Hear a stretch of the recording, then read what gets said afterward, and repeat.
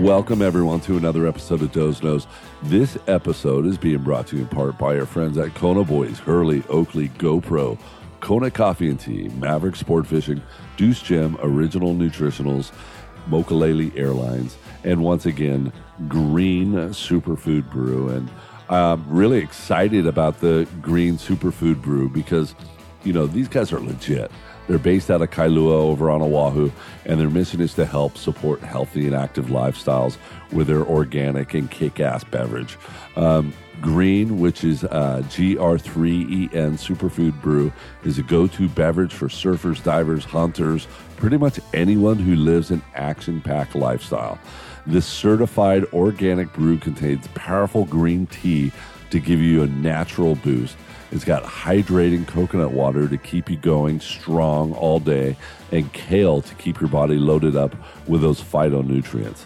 Look, guys, if you haven't tried Green Superfood Brew yet, you seriously don't know what you're missing. But good news, the boys at Green believe in their product so much that they're willing to let you try it for free. There is a Doe's Knows special going on. All you got to do is just go to their website, and that's at gr3en.org. Use the promo code DOZER3, and you can get 3 cans for free right now. All you got to do is pay the flat rate USPS shipping, which is only a couple of bucks, and you get 3 cans delivered to your door. This stuff sells for around $3 a can in the stores, so here's your chance to get 3 cans for free, and you can find out firsthand what this super functional beverage can do for you. Me personally, I love the way it makes me feel, and I'm confident that you will too. So try 3 for free today. Just go to their website. That's gr3en.org. Use the code DOZER3 and get a 3-can trial pack for free. There is also a link on the Doe's Knows website where you can do that as well, so check it out. Got a bunch of stuff coming up this week. Super excited because this Saturday at Laverne's, we have Donovan Frankenrider and his band going to be rocking it. You can still get tickets. Just go to dovepresents.com. That's Dove like the bird, presents.com. Get your tickets for the show. It's going to sell out fast. Also on February 27th, we have Citizen Cope's solo acoustic show at Laverne's as well. Hit me up for tickets or just go straight down to Humpy's or Laverne's and get your tickets there. Also, we're going to be on Maui for 2 shows at Fleetwood's. That's Mick Fleetwood's club over in Lahaina. It's going to be rocking. So much fun. Can't wait. Hope to see each and every one of you guys there. Got a special episode this week. It's my buddy Alan. Alan is a pilot. He's got all kinds of cool stories. He's also the owner and developer of Green Superfood Brew. He's going to tell us all about this good stuff and why you guys should be drinking it. So let's give Alan a big welcome to Doe's Knows.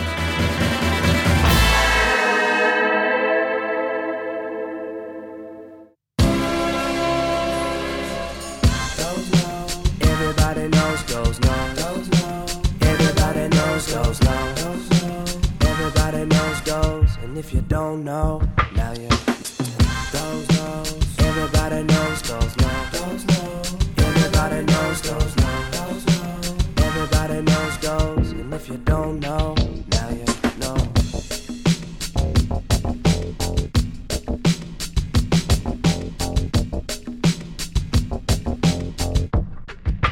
Everybody knows Doe's Knows. Alan, welcome to Doe's Knows. Right on. Thanks for having me here. I'm so glad you're here. We were just talking about the jingle that's been stuck in your head.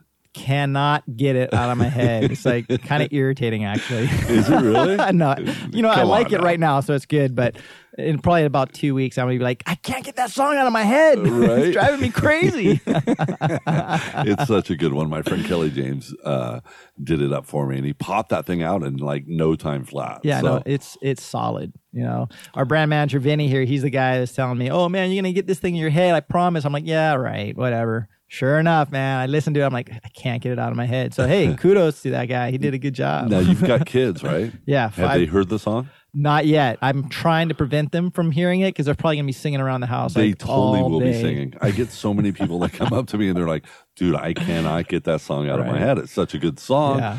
and I'm surfing or I'm, riding my bike or working out, and all I'm doing is singing Doe's Nose. Yeah. No, I could totally see that. Yeah, so good. I love it. I love it. I like the intro. I like the jingle. It's killer. It's memorable and it's sticky, right? You got to be sticky to survive in this world. That's definitely a sticky jingle. Now, you've been listening to the podcast for a while, haven't you? Yeah. So Vinny's the guy that introduced me to the podcast. As you guys just recently met. It was actually really cool how we met too, because it was I was in Maui. And we were doing the whole G-Love tour stuff. And I'm sitting at a sports bar watching football. And I'm wearing Tate Fletcher's Cave Van Coffee t-shirt. And he comes up and he's like, Cave Van Coffee, do you know Tate Fletcher? And I'm like, hell yeah, that's my boy. And he's like, wait a sec, you're Dozer Dave, right? Yeah, I've seen you on Tate's deal. Nice. And from that point on, we became friends ever since. And then, I hooked up with you guys while I was on Oahu. And now we've got all kinds of cool shit going on. I'm super excited about. Yeah, we're pumped too. It's like just the beginning. So yeah. Yeah. Well, what happened today was let's start from the beginning here, because you are a pilot for Hawaiian Airlines. Yep. And you guys flew over today in your own plane. Yeah, a 1979 Beechcraft. Really? Yeah. That thing was really cool. I saw it. I'm pretty proud of it. It's got some heritage. So it's eventually going to be my son's airplane. So that's originally why I bought it, just to introduce him into aviation, because he's an aviation geek. I mean, he loves aviation. He draws airplanes. He has 100 airplane models. He's like super into aerodynamics, and he's always asking me technical questions. And so I wanted to feed the passion. Right. So can you be my dad? I want to fuck an airplane, man. Right? I'm trying to be. How old is he? 6? He's actually 8. 8? So I have a 5-year-old daughter and an 8-year-old son. Wow. Yeah. So, but he flies airplane. I mean, he flies better than Vinny. Really? But Vinny's only had a couple hours of practice, but yeah, no, he could hold straight and level. He could go to go to Elio Point in Molokai. Oh yeah, okay. He goes there and, hey Dad, I think we need to go down lower. We got some clouds ahead of us. I mean, he's thinking about it. Yeah. Now, you guys don't like to fly through the clouds? No, you can't really fly through the clouds unless you're on an instrument flight plan, which we could do, and I have done in the past. But I try to be VFR, visual flight rules, so you could see everything that's below you, and it's a little bit safer. And the passengers, they don't get much out of it when they're looking out at just white stuff. Yeah, sure. So especially this time of year. How many whales did you guys see? We saw some breaching whales. It was killer right off of Kona. Yeah. And it was really kind of foggy today, so it wasn't as clear as a typical day because it was pretty light winds. But you could still very clear enough to see the breaching whale. So that was cool. Now you're also flying in a single engine Cessna? It's a Beechcraft, single engine. Yeah. Okay. Yeah. And that's scary as hell. Well, because you're coming straight across from Oahu to Kona, not island hopping. Because, when I was in a single engine, we had an island hop. The guy, even the pilot was like, hey, look, man, this is a safe way to do it. Watch for boats down below. Right. We're going to go the shortest distance across each island and then run the coastlines. Right. So I would probably not enjoy myself if I had to fly that way, because I'd be paranoid and looking at boats all the time. And you don't want to, at least me personally, I don't want to be freaked out. I want to enjoy the moment. And so, hey, man, straight as an arrow. If it's my time to deal with an engine failure, so be it. Just, you deal with it. But the odds of that happening are extremely low. Actually, I've lost an engine already before I was even a pilot. I was a student pilot. I lost an engine in a Cessna, landed in the mountains, walked out fine. The plane wasn't damaged. Everyone thought I was going to die, including me, but I survived, and basically I got it out of my system early, because that shouldn't have happened. It's so rare to lose an engine because they're so reliable. So when it does happen, you're very, very, very unlucky. It's happened to me already. So I figure it's out of my system, so I'm good. Well, I hope I don't have an engine failure flying back to Oahu now. I hope not too, man. But what do you do in case you do?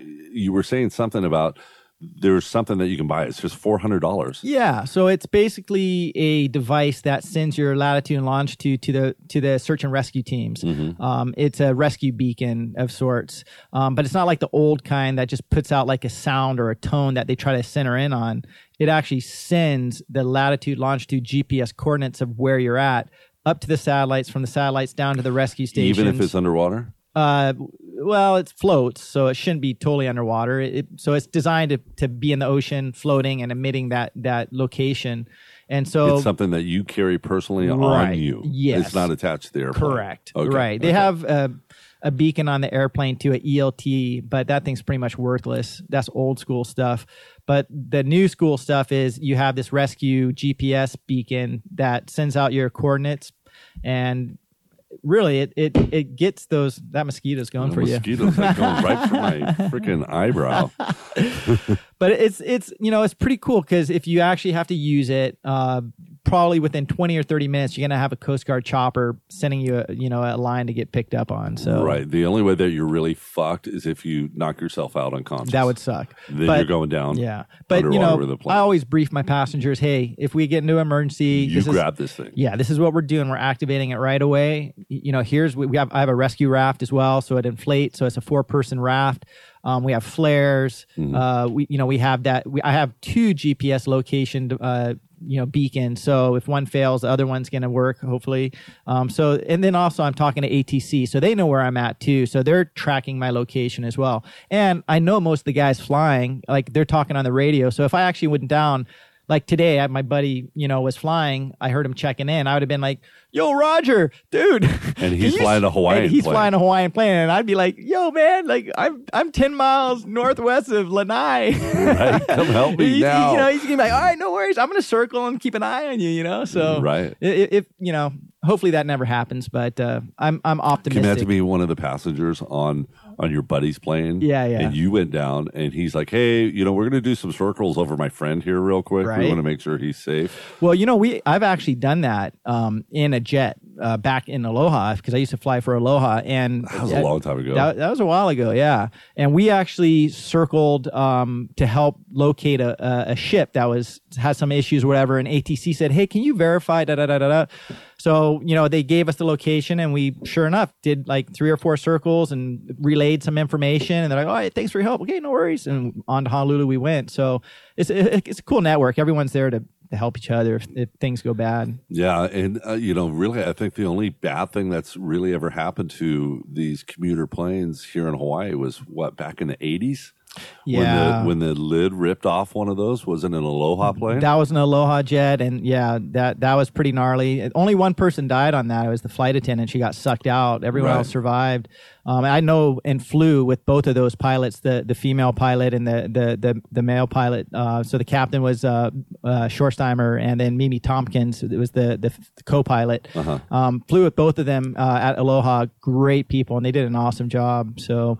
But then there was the Island Air crash that I think the volleyball team, was on, and they flew into a mountain in Molokai, and so I forgot all about that one. That was like the really, really gnarly one. So that was super sad. When was that? I can't remember the year, but we've been pretty freaking lucky. Yeah, and it's amazing how many freaking planes are flying every single day, and. It's the safest form of transportation. My dad freaks out all the time. He's like, "Oh yeah, get rid of the plane. Oh, you shouldn't be flying in that plane." And I was like, "Dad, it's the safest form of transportation. Like, it is so rare for something to go wrong. You have a much higher chance of getting hit by a drunk driver and killed than you do crashing an airplane. Statistically, it's proven. Right. So shit happens, but hopefully it's just not your day. Yeah. In the meantime, carpe diem. Enjoy it. Yeah. How long have you been doing it for? I started flying back in 2000, so 16 years. Yeah. Wow, that's coming on 17 years. And how were you in the military before? No, because a lot of military ex-fighter pilots or whatever. Yeah. That's how they usually use that to kind of step them into the commercial. This was like a pre-midlife crisis that I went through. Oh yeah. I was like, I was always into business, and I had. Construction business, landscape construction. I think you and I kind of talked a little bit about that, and got to a point at a very young age where I had, work going on all the islands. I had, 40 plus union guys under my payroll, and I was just way overwhelmed, doing $4 to $5 million of contracts a year. And I was in my 20s, and it's just like, man, this is going to kill me. I was just stressing, and I always wanted to be a pilot just because I loved things that flew. I loved airplanes. I loved birds. I always wanted to be a pilot, but I never pursued it. And then it was at a certain point in my life where I'm like, I got to get out of business because I'm going to have a nervous breakdown and just crack because it was just too much stress. I was in my 20s, you know, and I'm like, this is crazy. So my dad helped me out. I basically, gave the business to my business partner at the time and said, I'm bouncing. I'm out. I'm moving to Arizona. I'm going to be a pilot. And that's exactly what I did and just went balls to the wall, 100% all in. I'm going to be an airline pilot. And, never looked back really. So I powered out all my ratings within about 6 months. I was in an internship program in Maui, living in Maui. I also used to kite surf kind of semi-professionally. So it was awesome to be in Maui working for Pacific Wings and then also kiteboard instructing and hanging out with my buds. So so you kind of start with these smaller airlines like Pacific Wings. Right. They're like 10, 12 passenger airplanes, right? Exactly. 10 people total, Local 2 pilots, 8 passengers. Right. It was a twin engine Cessna. So got in there, paid my dues for about a year, then got hired at Island Air. And then timing was super good, upgraded to captain after a year. And then a year later got hired at Aloha, flying the jets. That went really good until they went out of business. How much harder was that? Going from a prop plane to a jet? Yeah, it's a big step up. Jets are fast and slippery. Props are slow, and you could control the speed very easily with the prop plane. Jets are very slippery, so if you want to slow down, you got to really manage the energy a lot better. So it's a pretty radical advancement, but you learn and you fly with good, solid captains that teach you, all their tricks, and it's fun, man. It's super fun. What size plane are you flying right now? Currently, I'm a captain on the 717. It's a Boeing aircraft, so it's basically like a DC-9. So, on usually like the full boat with stuff to the gills. We got about 135 people total on board. So, have you flown anything bigger? The 737 that I was flying out of Aloha was a little bit bigger, but not much. So, I could definitely fly the wide bodies, but, I have a family, I have a wife, I have a business, so it's nice to be home every night, surf every day, and not be in hotels. I don't travel really well. I hate flying, ironically, as a passenger. I love flying the airplane, but I hate being in the back. So for me, just that whole long thing of flying in a tube kind of gets on me. And so when I flew Transpac at Aloha, I started to feel that way even up front, going, man, I don't really want to be in this airplane for 6 hours straight. It's not fun either. You're just on autopilot cruising. I'd rather be taking off and landing, Right. Now, Autopac or Transpac would be like Hawaii to LA. Right. Hawaii, LA, just Hawaii, Vancouver. Stuff like that? Or Aloha used to fly passengers, yeah. Right. Yeah. Right. Yeah. So God, it's been so long. I totally forgot. Yeah. And it sucks that those guys went bankrupt. You know? Because right now the competition, there is none. So the prices used to be so cheap. Yeah. And now it's, they're high as hell. You used to have the coupon books. Remember those? Oh yeah. I used to, $35 tickets. Exactly. And then you would just drive to the airport and hop on a plane. You wouldn't like make reservations. You just go to the ticket counter and be like, here's my coupon. And they go, okay, flight leaves in 20 minutes. Okay, thanks. It's the best deal in town. Best deal in town. Yeah. Now, Hawaiian is pretty much the only large airplane, jet style. Everything else is props. Yeah. Little props. Right. Which ironically are way more efficient for this inter-island flying, like the turboprops, like Island Air uses. Actually, much better airplane, but people are afraid of props, so they don't want to fly in them. So the jets are the ones that all the people want to go on. Now, I'm going to ask you a controversial question. You're in the airline business, okay? And a lot of people want to know this shit, okay? Because back when 9/11 changed, right? Everything changed. And then security got super tighter. And then we went into our recession. Okay. And fuel prices skyrocketing. Airlines have to try and make up for that, for those high fuel prices. And so they start charging for baggage. Okay. Well, obviously, fuel prices have gone down. Airlines made a killing, but still we're being raped on, I'm saying it as a guy that carries surfboards to Australia or to the mainland or whatever. Do you ever see those prices coming down? Because Well, it's tough, man. it's a competitive marketplace. So it all supply and demand, rules the day. So the airlines are making a lot of money right now. We want a piece of that. Actually, the pilots are saying, hey, if you're making all this money, we need to kind of get an increase in pay too, which is a whole nother conversation. Right. People deserve to be paid well for what they do, especially if their job involves something with skill and people's lives are in their hands. So, as a pilot union at Hawaiian, we don't have a contract right now. So we're not super thrilled about that, especially when they're charging a lot and making a lot of money.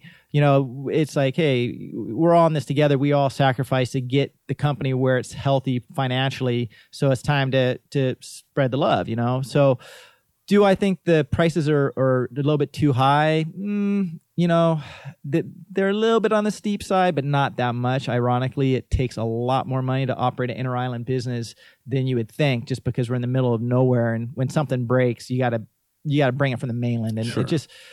It as a cost of doing business, in Hawaii, you have to put a factor on that. Some of the mainland routes, they're really cheap. Others are more expensive. So, I don't know. I know people feel like they're getting raped and pillaged, but it's one of those things where, hey, you guys made so much money when you guys jacked all that stuff up and you kept it going. Right. At some point, you got to go, hey, we need a break back again. So the part of that equation baggage is the key thing. Even if airline prices were to stay the same, but they were to drop the baggage stuff, because it's the problem with, like, in the past when the prices of fuel went up and the profits started going down, a lot of times the workers took concessions to keep the airlines in business. And so now what's happening is, operating costs are more favorable for the airline. Now they're making a lot more money because a lot of the employees are still at their concessionary rates. And so it's only right for the employees to actually bump back up to where they should be at with inflation included. And then if that happens, the airlines aren't going to be making money hand over fist. They're actually going to just be making a fair profit. Everyone deserves to make a fair profit. So right now, they're making more money than they should because they're not paying people what they should. Right. But once they start paying people what they deserve to get paid, they'll make a respectable and reasonable profit. That's my take on it. I hope I didn't put you on the hot seat too. No, not at all. Yeah. It's just something that people want to know. Yeah, totally. No. I want to know. Yeah. Doze wants to know. Doze deserves to know. Doze deserves to know, man. But luckily, I work out some pretty good deals. I have a lot of friends that are in the industry, so a lot, whether they're pilots or like yourself or stewardesses or whatever. And, they give me flights. So I luck out sometimes and I fly first class. And that really helps out because then I'm not having to pay for anything. Right. Totally. But, that's a great deal with, and, there's definitely a lot of perks to working for an airline. And, Hawaiian's a good airline and they truly care about their people. And it's, everything goes through cycles with the economy and, it's just business, but we all love our jobs. And, for the most part, I think they are there 100% for the community and for their employees. It's just the waters tend to get muddy, especially when you start talking about, money and contracts. Sure, absolutely. So when you're not flying, okay, what do you do? What do you do for having fun? Well, I'm definitely a waterman. Grew up surfing and skateboarding, and so I still do that stuff. Not so much skateboarding now. Kind of into one-wheeling now. I'm too old for the skateboarding, but I did see you on the one wheel. Yeah, that's super fun. That was fun. Yeah, so I try to get in the ocean, every day. I'm big into kiteboarding. I started getting into foil boarding a lot, actually. That's like my new passion. So we're just now getting short boards with the foils. Kai Lenny's doing a lot of cool stuff with the foil. One of my buddies, Mauricio Abreu, he's kind of the guy that's leading the charge with me to do the shortboard foil thing. He's doing all the research and I'm just copying everything he does. So. Well, it seems actually perfect that you'd be on a foil board, being that you're a pilot, because it's still a form of surfing and everything, but it's like you're flying surfing. You're completely above the water. Yeah. And that's what Kai Lenny told me. He was like, dude, I feel like I'm flying. Right. I'm not touching the water at all. Yeah. My board never ever touches the water. Yeah. It's unreal. And kite surfing with the foil is super unreal as well because you're flying a kite, you're flying the board. It's an aviator's dream, you know, and, you know, the pilots that I've taught kiteboarding, they just excel so fast. They understand the aerodynamics and how things work. And then they truly dig it, you know, because they're pilots. And so they like that stuff. So it's cool. Kailua is like the mecca, I think, for, you know, advancing the sport of hydrofoiling with the kite and also with, you know, stand-up paddleboarding and shortboarding, because it's just got real mellow conditions. It's just a windy great all the playground. time. Yeah, there's a lot going for it. So, you know, we're going to be doing some pretty cool stuff here in the next, you know, probably 3 to 6 months, and try to get some attention for some of the cool stuff we're doing. Have you got those foil boards into any really big, solid open ocean swells? No, not yet. It's something that we're going to work on, but it's pretty sketchy, man. It's like surfing with a foil under you. It's like dancing with knives in the water. Yeah. Like it's like, I heard it's really dangerous. it's sketchy, you know, and like I'm super comfortable usually in the ocean and with the kite and the board, it's like muscle reflex for me. I don't even think about it. And the first time I got on a foil, I got up, I'm like, what's the big deal? Everyone says this is a boom. Like, oh, the thing just went south so fast. Why? What happened? The board just flipped upside down, like total like switchblade action.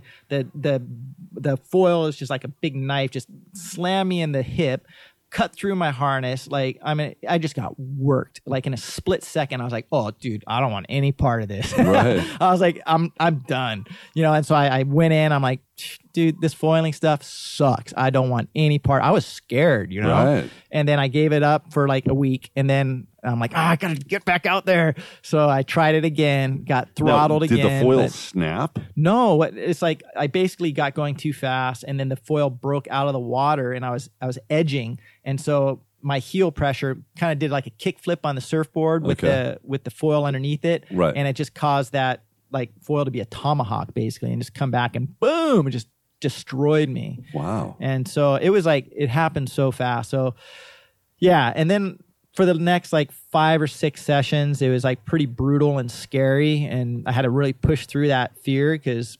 it was gnarly. I didn't like it at all. It was very unenjoyable, which was weird for me because normally I just find peace in the ocean, and this was like so different. I was like freaked out, but I knew if I got it dialed, I'd love it. And then now it's gotten to the point where I love it because it's still dangerous and it could still go south really fast, but I'm more comfortable and I'm experiencing more of the joy, you know, of So flying. it's definitely not something that you can actually say, hey, I'm going to my favorite surf spot No. right over here, and I'm going to pull one of these out, and I'm going to sit out there, and I'm going to catch some of these No. waves in the lineup with somebody else, because you can really fuck somebody up. Yeah, exactly. And, you know, big waves, that's like super, super gnarly. So we're like starting off really small, uncrowded areas. If people start paddling like around us, like in the middle of the Bay of Cockroach Bay, like Makapu'u or something, we'll just like move or we'll get out of the water because I don't want to like have someone. Not like the stand-up paddle boarders that'll just friggin' stay right there. Yeah, I mean, this it's no joke. And you know, the foil's got some serious sharp edges, and so we're super, you know, respectful of other people, and safety is clearly important to me. So I don't want to hurt anyone. But the cool part about foiling is you can go where no one else wants to go, because you could go surf Mushburgers and just have a blast. And that's the exciting part of foiling, is you could go into spots that you would never go into and just have all day just surf your brain out, you know, event that is just awesome that you would never experience, you know, prior to the foil. Now, obviously, you can't go in really shallow spots either. Right. How deep is that foil going into the water? My mass is 24 inches, so you know you clearly want more than 24 inches. Mine's 36. Wait, what are we talking about? Hey man, I got like a 35 and a half mass too. It's just not hooked up yet. It's the strap-on guy. No, wait, what? What? Dude. Hey, now, come on. We're talking about foils. Get your head out of But yeah, so you want like 3 feet or so of water, you know, which is not that deep, but you know, you don't want to be going on any like shelf barreling waves, you know. But I'd rather surf. A lot of the anyways. Big Island waves would be tough for that because we get a lot of rocks that pop out. Yeah, totally. And shallow reefs and stuff like that. So a Exactly. good chance that you might snag a boulder or something, face plant. Yeah. So and it's expensive too. 36-inch foil up the freaking cooter. Nah, not good. Not Yeah. good. But yeah, I also fly airplanes for fun too, you know. So you know, our Beechcraft, 1979, great little single engine airplane. Fly it with my son and my family as much as I can. Now, really quick, you were telling me that, and this was something I wanted to ask you earlier. You were saying that it's really easy to go upside down in these things and not even know it, because right. I would be like, hey, dude, I'm upside down. How could you not know that you're not upside down? Yeah, and that's the Blood danger. rushing to your head. Well, so what happens is, like today coming into Kona, it was, legally it was a visual flight rule day, so you didn't need to have an instrument rating. But the fog was so thick, you lost the horizon. So once you lose the horizon, you're just kind of in a sea of gray. You don't really know which way is up. So then, if you don't know how to fly instruments, because you're used to looking out the window and seeing the horizon. Oh, there's the mountains, there's the sea. Oh, I'm turning. Okay, straighten out. Well, as soon as you go into this like gray mass and you have no visual reference to the horizon, you pretty much being fog, smog, or clouds. Yeah, or nighttime. Or right? snow. Or anything that you lose the visual reference to the horizon, you then rely on your instruments. And so normal untrained people who are flying will find themselves upside down real quick, because what happens is the plane starts turning a little bit, you feel the G-forces, and you go, oh, I got to straighten out. But what you're doing is actually countering the G-force by adding more G-force to try to get the G-force. It's really confusing how it happens. But you end up, they call it spatial disorientation, where you don't know which way is up. It's like being like throttled by a big wave, and it's black as you're deep, and you're going, ooh, I think up is this way. And then you're fighting your leash cord, and you're like, oh, I'm swimming down, not up.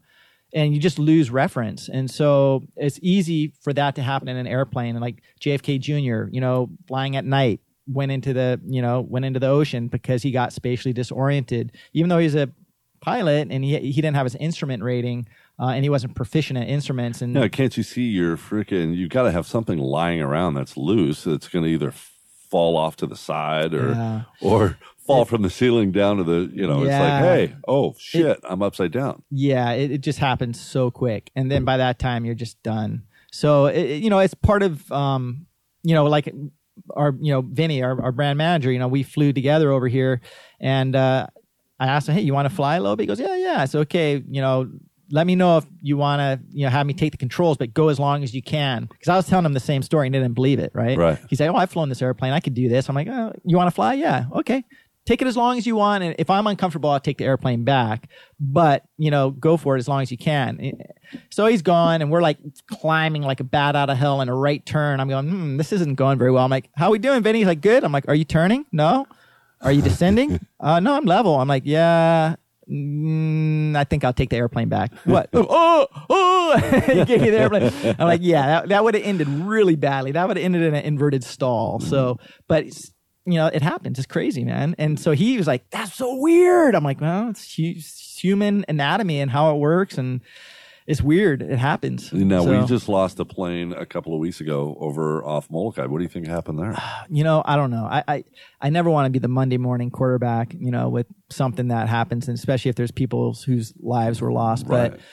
But, all I could say is, if you're not proficient in instrument flying and it's night or it's foggy or there's a lot of rain, you could be legal flying. But if you lose that horizon, it could happen really, really, really quick and fast. You could get upside down or just, take it into the ocean, and you don't know that it's happening until it's too late. Yeah. Now, a couple of months ago, we had some Mokulele pilots fly from pretty much the same track you just did, and are going to do on the way back. Right. What happened there?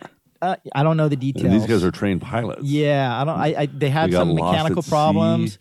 Yeah, it sounded like they had multiple failures, and they ended up ditching the airplane because they couldn't fly it anymore. Right. And I don't know all the facts. I know actually the owner of that airplane, and I know one of the pilots, but I don't know all the details. And they didn't have that device either. I don't think they did. Yeah, they didn't have that. They were out at sea for like 36 hours. I can't imagine they had it because they weren't found immediately. So I don't know, or they had it and they didn't deploy it, or maybe it didn't work. I don't know. All I know is I got two of them, so if I need to use it, I'm pushing both on buttons. Back up, man. Got one strapped on. That's right. Here I am. Come pick me up, please. Yeah. Well, if I ever fly with you, I'll make sure that I have one of those strapped on Yeah, as well. no, too. I'll make sure you do too. That's the only strap on though. But the great thing is what brought you over here. Okay, and this is what I'm really, really excited about is we've got something else that's starting to fly, and it's flying off the shelves. And you're my new sponsor.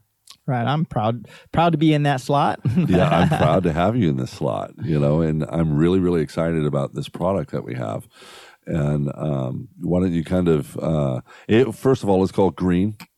Yeah, it's Green Superfood Brew.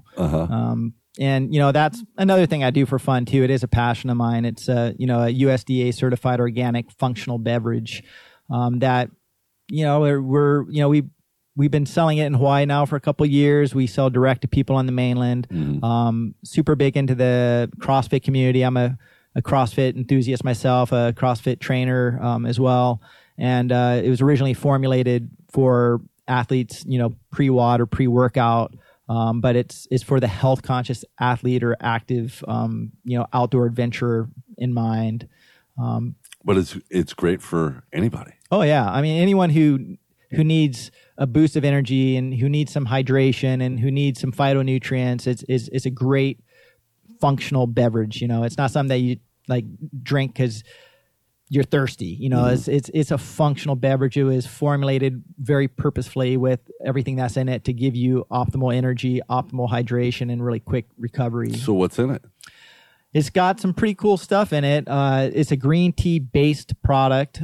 So we brew it. It's green tea, it's coconut water, and then the superhero ingredient that people kind of trip out on is it has kale in it. And me, I've never been a big fan of kale. Yeah, and most people aren't.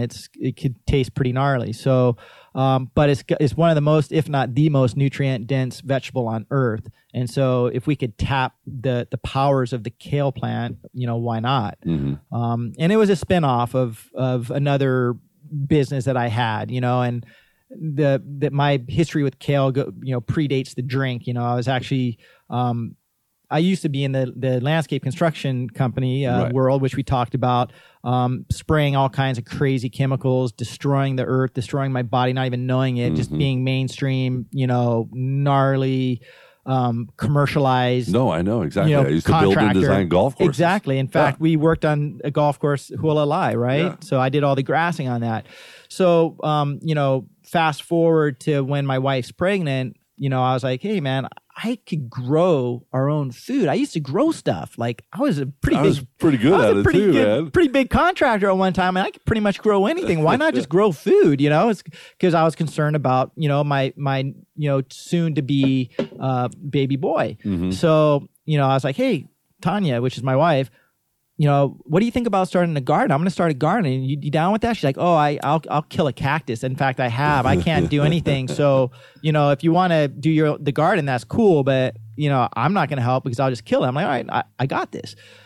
And so I ended up inventing this method of growing food in this like modular organic sock system that's super easy for my wife to do. So I wasn't the only one having to basically take care of the organic garden for, my son and us. Right. So that worked out really well. And I ended up being the entrepreneur that I was, going, okay, I'm a pilot, I'm on kind of autopilot on that career path.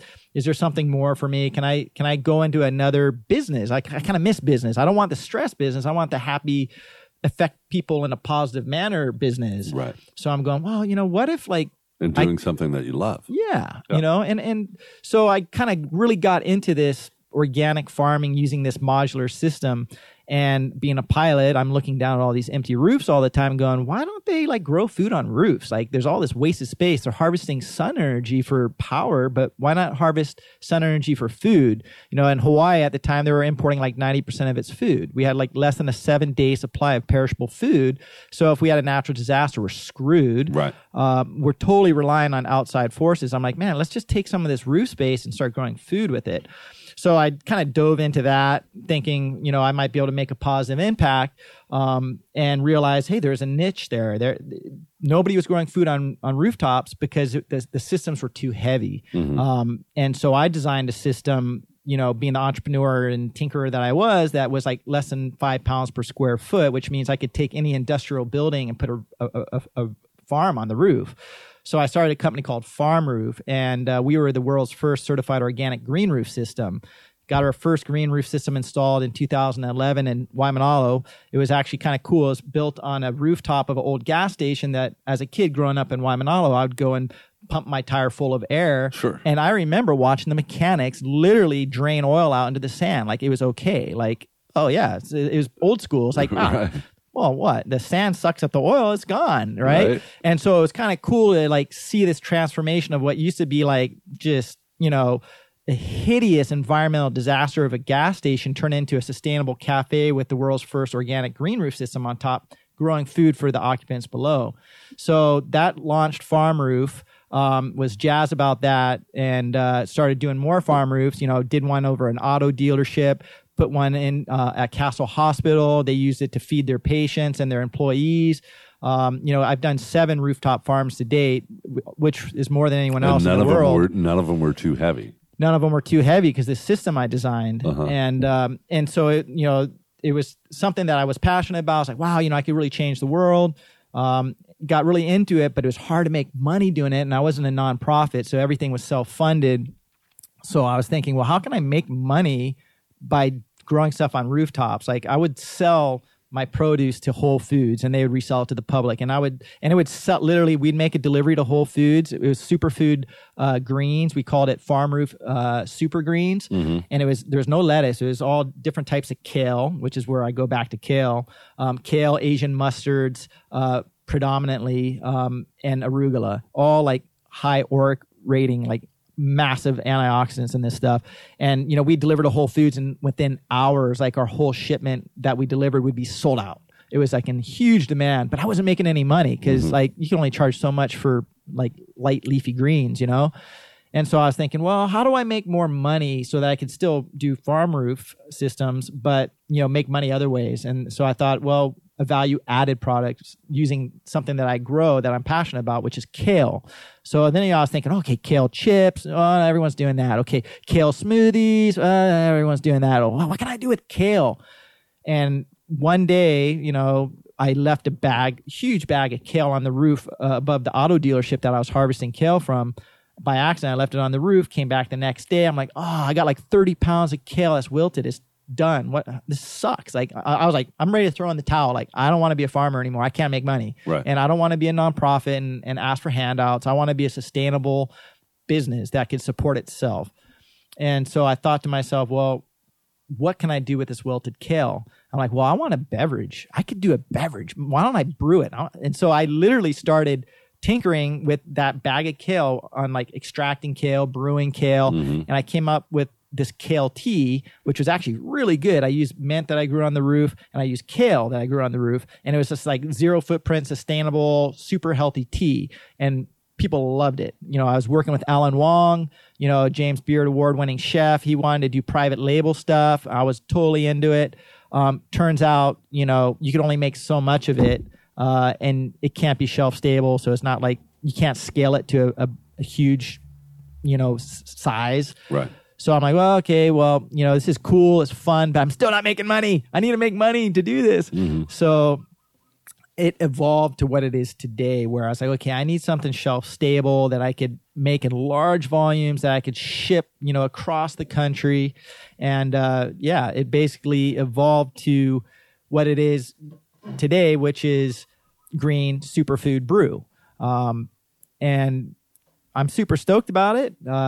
It's something that's very handy for like an average person, because you could drink it warm if you want to, or we definitely recommend drinking it cold, but you can't put it in a backpack and take it hiking and, drink it before, you have to head back down a gnarly track, or, it's great to take out on the boat. Or hunting with. Or hunting. It's a great hunter companion. I've been drinking it, before I go surfing. And before I go hunting, I'm like, perfect. Yeah. And I'm not all jittered up. Right. You don't get that thing where your eyelid starts doing muscle spasms. Yeah, that's something different. Like that. You got to get that checked out. Like some of those other ones make you do, Right, and, right. Yeah, it's really good. And like I said, I'm not a fan of kale. Yeah. I'm honest. I'm not a fan of kale. Yeah. I cannot taste kale in that thing at all. Yeah. It took a long time to get to that point. I mean, we've had multiple versions, and the first version I was super stoked on, but I love kale. Most people don't love kale. So it didn't go as well as I wanted it to go, but I was also the only person in the world to be crazy enough to try to brew and carbonate a kale beverage. And, right. Yeah. So, it's a learning curve, but it evolved to what it is today, which I'm really happy with how it turned out. Just because we figured out how to brew it properly and the proper balance of the different ingredients. Now it's got a very distinguished taste to it, I don't think I've ever had a drink that has this type of taste, and it's hard to pinpoint what the flavor is. Yeah. But it's really freaking good. Like, I like it so much. I'm drinking like a couple of these things back to back. Yeah, which on an empty stomach could get you a little bit wired. Could do the old eyelid thing. Right. Empty stomach, 2 greens, maybe not such a good idea. But when people ask me what it tastes, they ask me, hey, what does it taste like? I tell them it tastes like green. Well, what does that taste like? It tastes like green, and it's very unique. There's nothing out there like this. And so it's up to the interpretation of the person who's drinking it as to what it tastes like. It's kind of cool. Like when we do tastings, we ask people, what do you taste? And we hear everything you can imagine. Oh, it tastes like vanilla. Oh, it tastes like chocolate. Oh, it tastes like lihimoy. Oh, it tastes like prune juice. Oh, I mean, it's amazing, all these different things.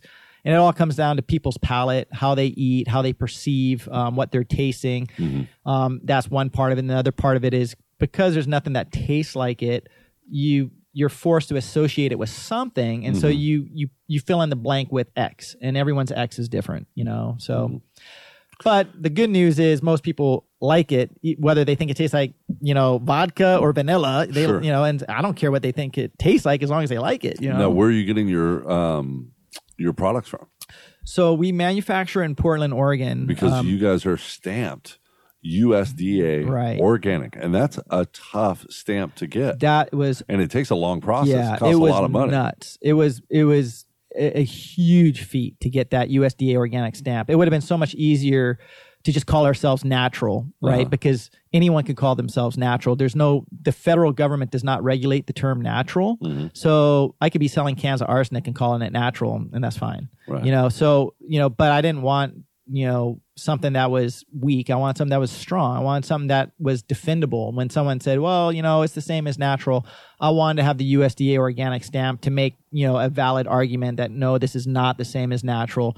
This is really good for your body. This is really good for the planet.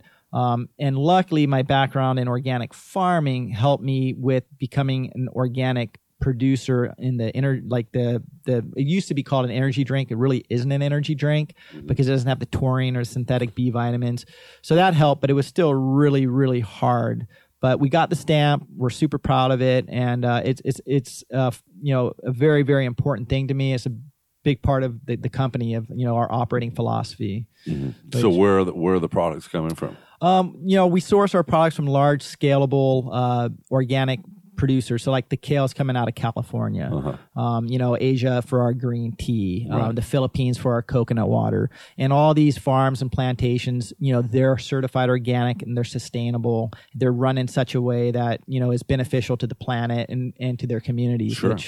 I've got a piece of property in the Philippines, and it is wall to wall, as far as you can see, coconut trees. Nice. And that's all they do is they harvest it. I've never once seen these guys ever fertilize them, ever put anything on these. It's just 100% natural. Yeah. And I'm using the word natural on that because these guys don't do anything. Yeah. Every 3 months, they get up there and they cut everything down and then boom, off to the markets or wherever it is that they're going to go. And I'm sure you've got a pretty solid farm out there as it is. Oh yeah. So one of the things that was important, in this process of developing green is to create a responsible product that was scalable, because I do want to have this company take off one day in a large scale, and for me to do that with a good conscience, I need to make sure that everything we do is, a lot of people ask us, well, why do you spell, the company GR3EN? And it goes back to our operating philosophy of the triple bottom line, or the 3 Ps they call it, people, planet, prosperity. And if you look at how our company is spelled, it's GR3EN, 3 is at the middle of that. And that's more than symbolic. That is, the 3 pillars that we operate on. And the first P is people. We want a product that is good for the people. So it needs to be healthy. It needs to help them achieve the things they want to achieve. This is a pre-workout or pre-activity drink. So most of these people that are drinking green before they go hunt or before they work out, this is like a really cool, almost or spiritual, or go to work if they have to. And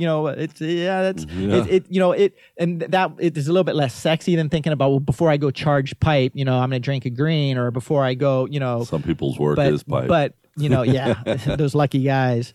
But like how it was originally formulated was, I want to be a part of these people's positive experience, Right. before they work out, before they hunt, before they surf, and help contribute to their overall enjoyment of that activity, and also be good for their health.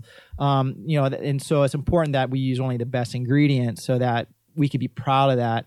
And then the planet part, part of being organic is making sure that we source our stuff from people who are growing things in a responsible manner. And this is where I could get on a soapbox a little bit here, but you'll relate to it. And I think a lot of people in Hawaii will relate to it. The conventional farming methods are so bad for the environment. And Sure. someone can use conventionally produced sugar or pineapple in a natural product, and the consumer thinks it's good for them. But in reality, they're consuming a product that is probably genetically modified, that's been sprayed with chemicals like fungicides and insecticides and sides up the yazoo of everything you can imagine that they're spraying on it. That's bad for the people, bad for the planet. But here's the other thing that I connect with a lot of North Shore surfers. We all remember rainy winters where we go and surf the chocolate milk, right? All that dirty water, all that brown mud on the North Shore is brought down from the agricultural fields that have been exempt by federal law to control the erosion and the soil runoff. Right.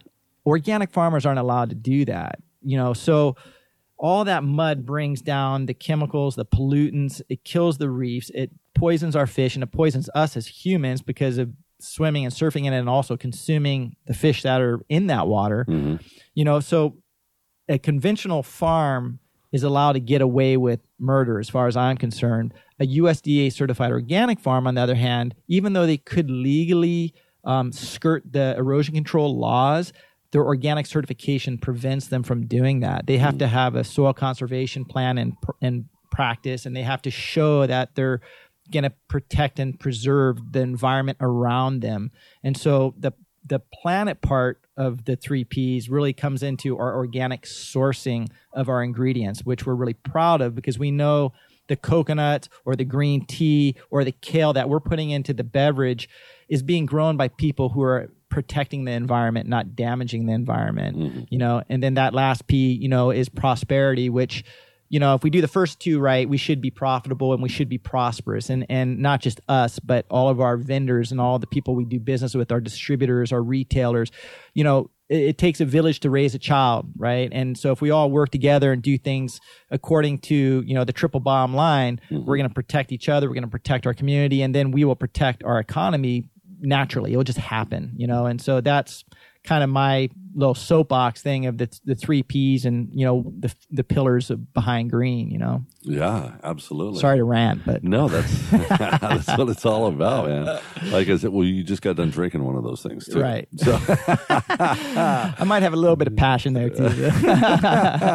no, this stuff is really, really good, and it's actually packaged really well.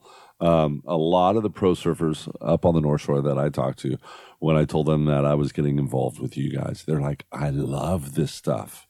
Awesome. I absolutely love it. Can you guys send a case out to me? I love it. I buy this stuff all the time. So, yeah, I know Mags is dying for a case right now. Yeah, So we'll hook it up. I think we're going to send one out to him. Yeah. So, but yeah, it's got all kinds of good stuff on here because it's low glycemic. Yeah. It's paleo friendly. It's gluten free. It's non-GMO. And here in Hawaii, GMO is everything. Yeah. We are just so non-GMO with, you've got big companies like Dole and Monsanto and that, are just destroying our people and destroying everything about our food sources. Yeah, it's scary. It's really scary. Yeah. So we all kind of try to do our part, and I mean, the best way to kind of fight that kind of insurgence of conventional mainstream type of farming is to not buy their products. Yeah, to support local and organic as much as possible. It's better to support a local non-organic farm than, a non-local non-organic farm. Of course, you want to support local as much as possible. But if you can support an organic farm on top of that, that just takes it to that next level, And it's hard and it's tough to become organic in the farming world. And a lot of these farmers aren't certified organic yet because they have a time period that they have to wait before their soil is considered safe to plant certified organic produce. So they have to go through this, 7-year waiting process basically to purge the soil of all the stuff that was in there. Right. So during this time, they're kind of in this limbo, but eventually it will happen. And is that actually purging the soil? Well, it's tough, man. It's coming from a guy that's built golf courses for a living, and being on the maintenance side of it, the amount of chemicals, nowadays we're so aware of these chemicals that we've started creating more organic golf courses, more that are Audubon Society sanctioned golf courses, which are just all about protecting the environment. If you're going to build something there, we're going to protect everything else that's around it, including the wildlife, the foliage, the ocean, whatever it is. And so, a lot of golf courses are taking that in now when they're building and designing golf courses. Because I know after all the years I've worked on some of these courses where I had to remodel them, and they're built back in the 20s and the 30s. The amount of chemicals that they have pumped into those things, getting that dirt's been just over and over and over for for decades. Yeah. And it gets into my skin. Yeah. It's nuts. It's so nuts. Yeah. It's so nuts. So that's why I'm wondering, is 7 years enough? That's by law they could do it. I don't know if it's enough. It depends on what was in the soil. There are regulations on what is allowable to be purged, and there's certain things that are just complete no-nos. This land is forever fouled. There's no recourse. And then there's other things that they have a half-life that they could show of the the molecular structure of that chemical. Sure. So I know there's all kinds of labs that do tests. Yeah, and all that right. Kind of stuff, exactly. Because we used to have to send that stuff out too. But. Yeah. Now, you guys right now, we're a pretty small company. Yeah. I mean, super small. Like me and Vinny. Right. And now Doze. Yeah, that's right. And Doze, yeah. I mean, we have some We're on the marketing advertising side. That's right. Exactly. No, I'm we're the advertiser. But we're grassroots, we're scrappy, we're small. I mean, you're all over the state though. Yeah, we are. We're super blessed and privileged to have Paradise Beverages as our distributor. So they're the largest beverage distributor in the state of Hawaii. They get our product out to all the Safeways, Foodlands, Times, Long, 7-Elevens, Aloha gas stations, you name it. They're the muscle behind the distribution. And so we got really good penetration in Hawaii. You can pretty much find us anywhere, even Walmart. And then we also do a lot of one-on-one selling to surf shop owners and yoga studios and CrossFit boxes. So that's cool too, where we could directly talk with people and sell them the product. But we also have a distribution network for all the big box stores and the main retail. So, and then, we do ship direct to people in the mainland, but we don't have that wide distribution network set up yet because that's super expensive. Is it? So those are your plans though? Yeah, for sure. To eventually just, hit the West Coast and then just boom. Right. So what we're trying to do is prove the model and create some scalable numbers. And, then we could show hey, we sell so many cans of green in each gas station in Hawaii. So if we go to the mainland and there's 50,000 gas stations times X number of green, then, hey, this is how many cans we're going to sell. And so that's the kind of projections that we need to do to raise capital or get, financial assistance to scale to that next level. And so we're just trying to build a solid business case right now for that. Right. Yeah. And that's huge. So, I'm excited because we've got some cool little promos that are coming up here. Yeah. And I think you want to introduce one right now. Yeah, totally. I put my money where my mouth is, so I want to give 3 cans of green to anyone who wants to try it for free. All I ask is that you pay the shipping. And so it's basically a 3-can trial pack that we have on the website. You use a promo code DOZER3. So that's DOZER3. And you enter that promo code in, and then it's going to knock the price of the 3-can trial, which is normally $7.95 to $0. You pay the U.S. Postal Service, which is, I think, $5.75 for the shipping. That's flat rate. And that's anywhere in the U.S. Anywhere in the U.S. And that's what the government charges me to ship it. So there's zero money being made on our part. And that's it. And people could try it for free. They just pay that shipping, for less than a foo-foo cup of coffee at some uppity-up coffee shop. Right. They could try 3 cans of green, train with it, or pre-adventure with it for 3 occasions, and then. And if they like it, then awesome. If not, then they haven't lost too much. But that's how confident we are that people will be stoked on the product. And yeah. Well, I'm really, really stoked on this stuff, and I know once anybody tries it, they're going to be stoked on it too, because it's such a nice change to switch out from these big name brand energy drinks to have something that does the exact same thing, that gives you that boost on a cleaner level, that is good for you. Makes a humongous difference. And doesn't drop you on the floor after a couple hours, right? There's no massive drop. And that's what the main feedback that we get from our customers is we love the way it makes us feel, and it doesn't drop us off a cliff after a couple hours. It's very sustainable energy, and it's because of the things that we put in it, and the things like 12 grams of sugar. People are like, oh, well, why do you have sugar? Just make it sugar free. I said, well, we want you to have energy. Oh no, I drink an energy drink that has 0 calories. I go, do you remember the unit of measurement for energy? What is that? Remember you learned it in school? Oh, calorie, right? Yeah. So if it has 0 calories, there's 0 energy. It's just stimulants. And people trip on that. They're like, oh, I never thought about that. So yeah, that's why there's 12 grams of sugar, because it's the same as 8 ounces of whole milk or 8 ounces of coconut water out of a tree. You crack open the nut, you pour 8 ounces of coconut water in, it's going to measure out the 12 grams of sugar. It's kind of like nature's level.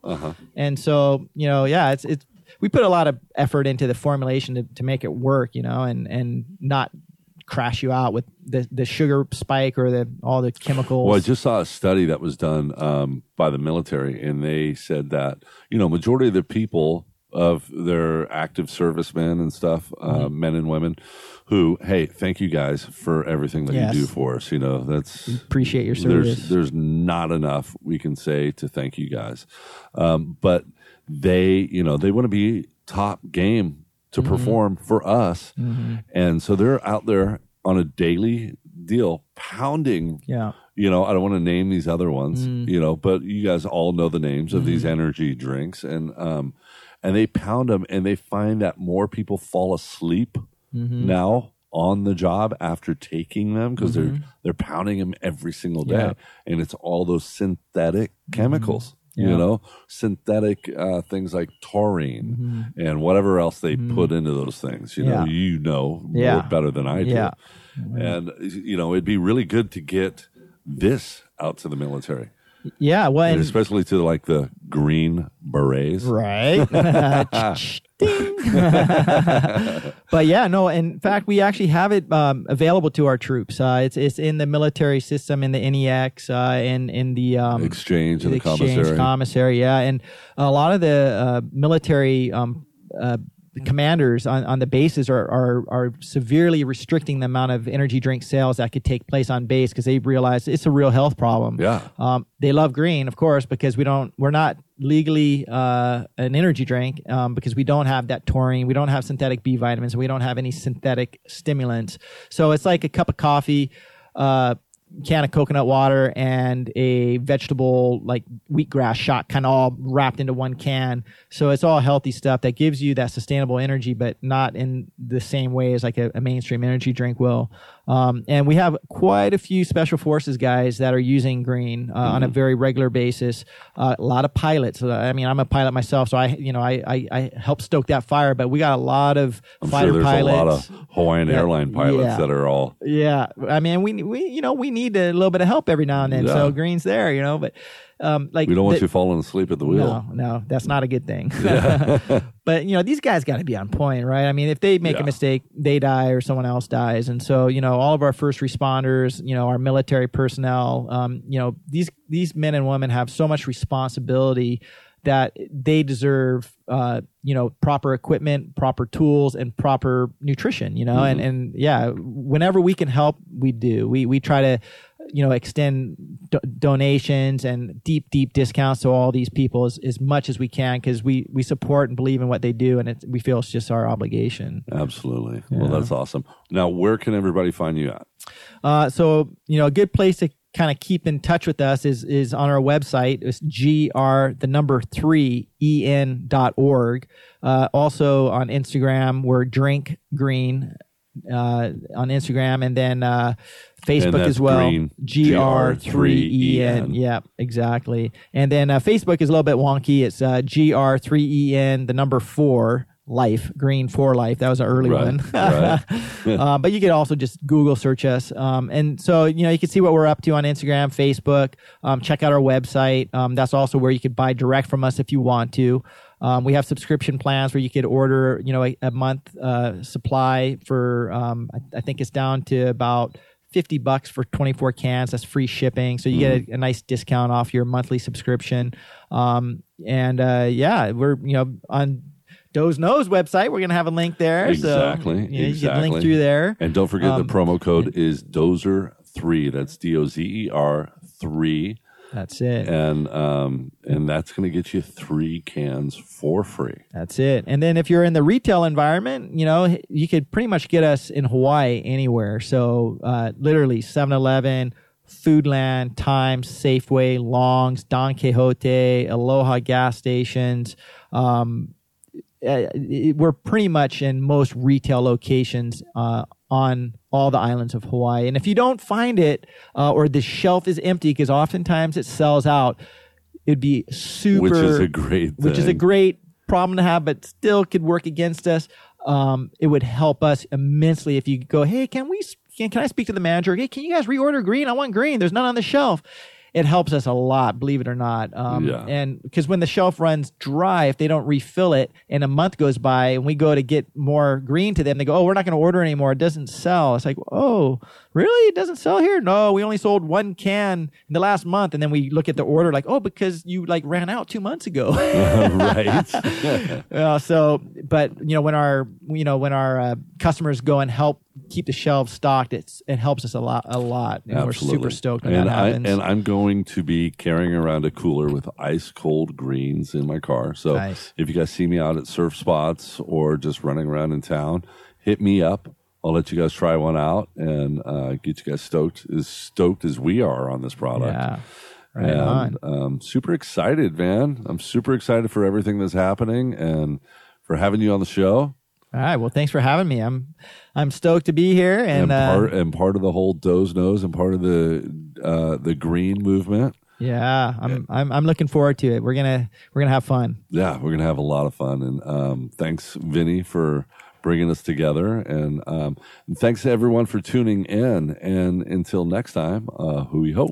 Aloha.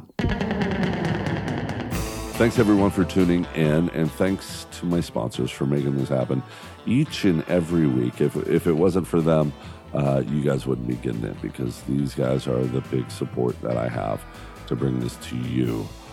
If you guys ever plan on spending some time in my backyard right here on the Big Island, your first stop should be, without a doubt, Kona Boys. They've been serving up island life and aloha gear since 1996.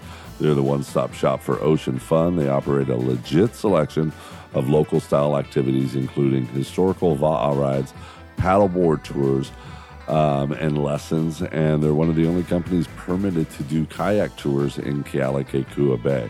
So if you need rentals for boards, bikes, boogies, or other beach goodies, Kona Boys is your spot. If you need advice from trained water people who care about your experience in the water, as well as the health and preservation of our resource right here in Hawaii, then Kona Boys is your spot. They have 2 stores that you can choose from. They have the Beach Shack down at the King Kamehameha Beach Hotel, or they have the main store down in Captain Cook. They have all kinds of gear, clothing, accessories, you name it. Check them out. If you're not here in Hawaii, you can go to their website at www.konaboys.com and check them out, see whatever they got. And just for listening, enter in promo code at checkout, and you guys get 15% off with Doze Knows. And same thing if you're in the store or down at the Beach Shack, just tell them you heard it on Doze Knows. They'll give you 15% off. So if you guys are also ever in Kona, you want to make sure you go to Kona Coffee and Tea. It's where I go every single morning to get my morning crack on. I walk in there, the girls greet me with a smile. Best cup of coffee on the planet. And this coffee's so insane. They grow it up on the slopes of Hualalai, and they roast it up there and bring it down fresh every single day for us to enjoy. And it doesn't get any better than that. You can check them out at konacoffeeandtea.com and order some of the best coffee on the planet. Maverick Sport Fishing, Captain Trevor Child. This guy specializes in quarter day, half day, 3/4 day, and full day charters. If you guys ever want to catch that 1,000-pound marlin, this is the place to do it right here in Kona. Everybody knows the best marlin fishing in the world is right here. Well, this is one of the best boats that you could ever be on.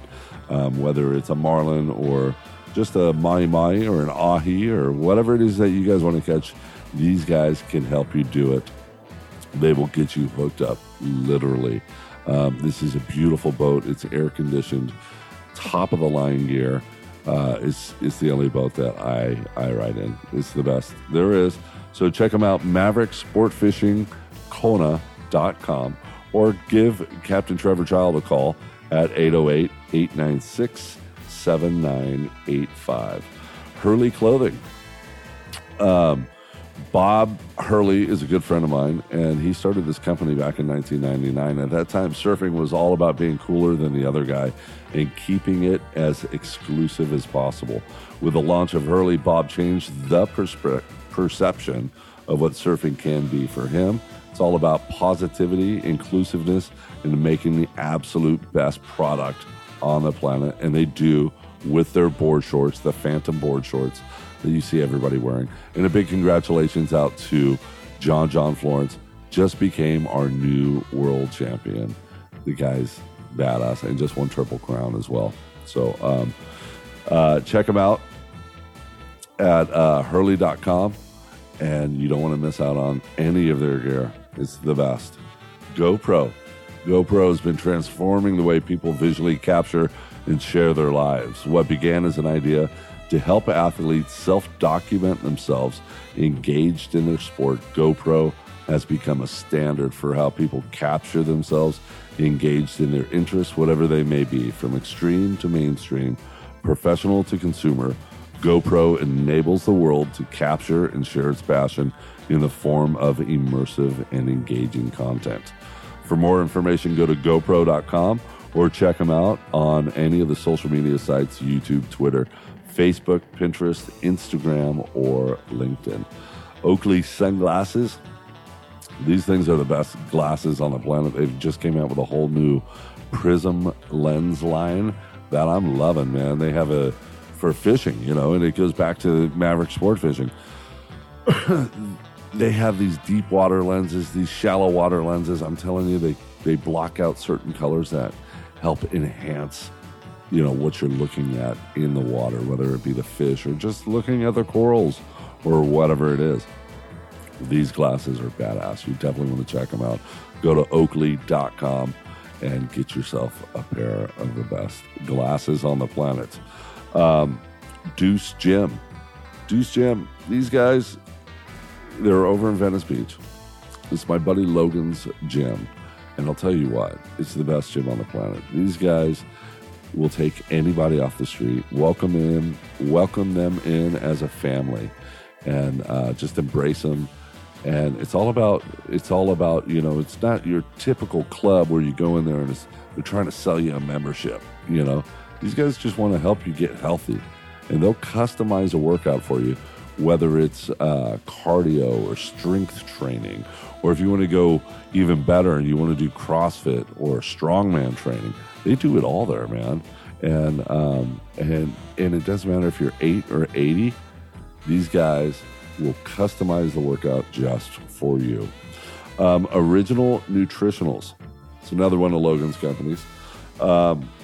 These guys aren't your regular meathead supplement brand. It's just pure basic and essential food and supplements to support what they call a clean athlete lifestyle. My buddy Logan founded the company with a food-first approach, working with average men and women like you and I to the best action sports stars and team sport athletes in the world. These guys know how to do it right. Head over to originalnutritionals.com. Grab what you need for listening. All you got to do is enter in promo code DOZEKNOWS at checkout for 15% off. That's it. It's another one. 15% off with DOZEKNOWS at checkout, and you'll get some of the best stuff on the planet. So once again, thanks everyone for tuning in. And don't forget, you guys can find me on Instagram, Dozer Dave, Facebook, Dozer Dave Barnett, Twitter, Dozer Dave Knows, and of course my website, dozeknows.com. Don't forget to go to iTunes, give me a rating, let everybody know how good the show is. Can't work without you guys helping me. So thanks everyone for tuning in, and until next time, hooey ho.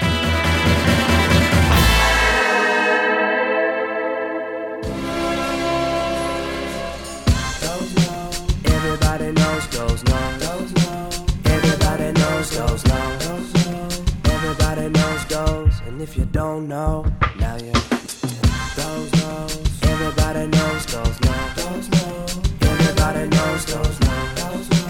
Everybody knows goes, and if you don't know, now you know.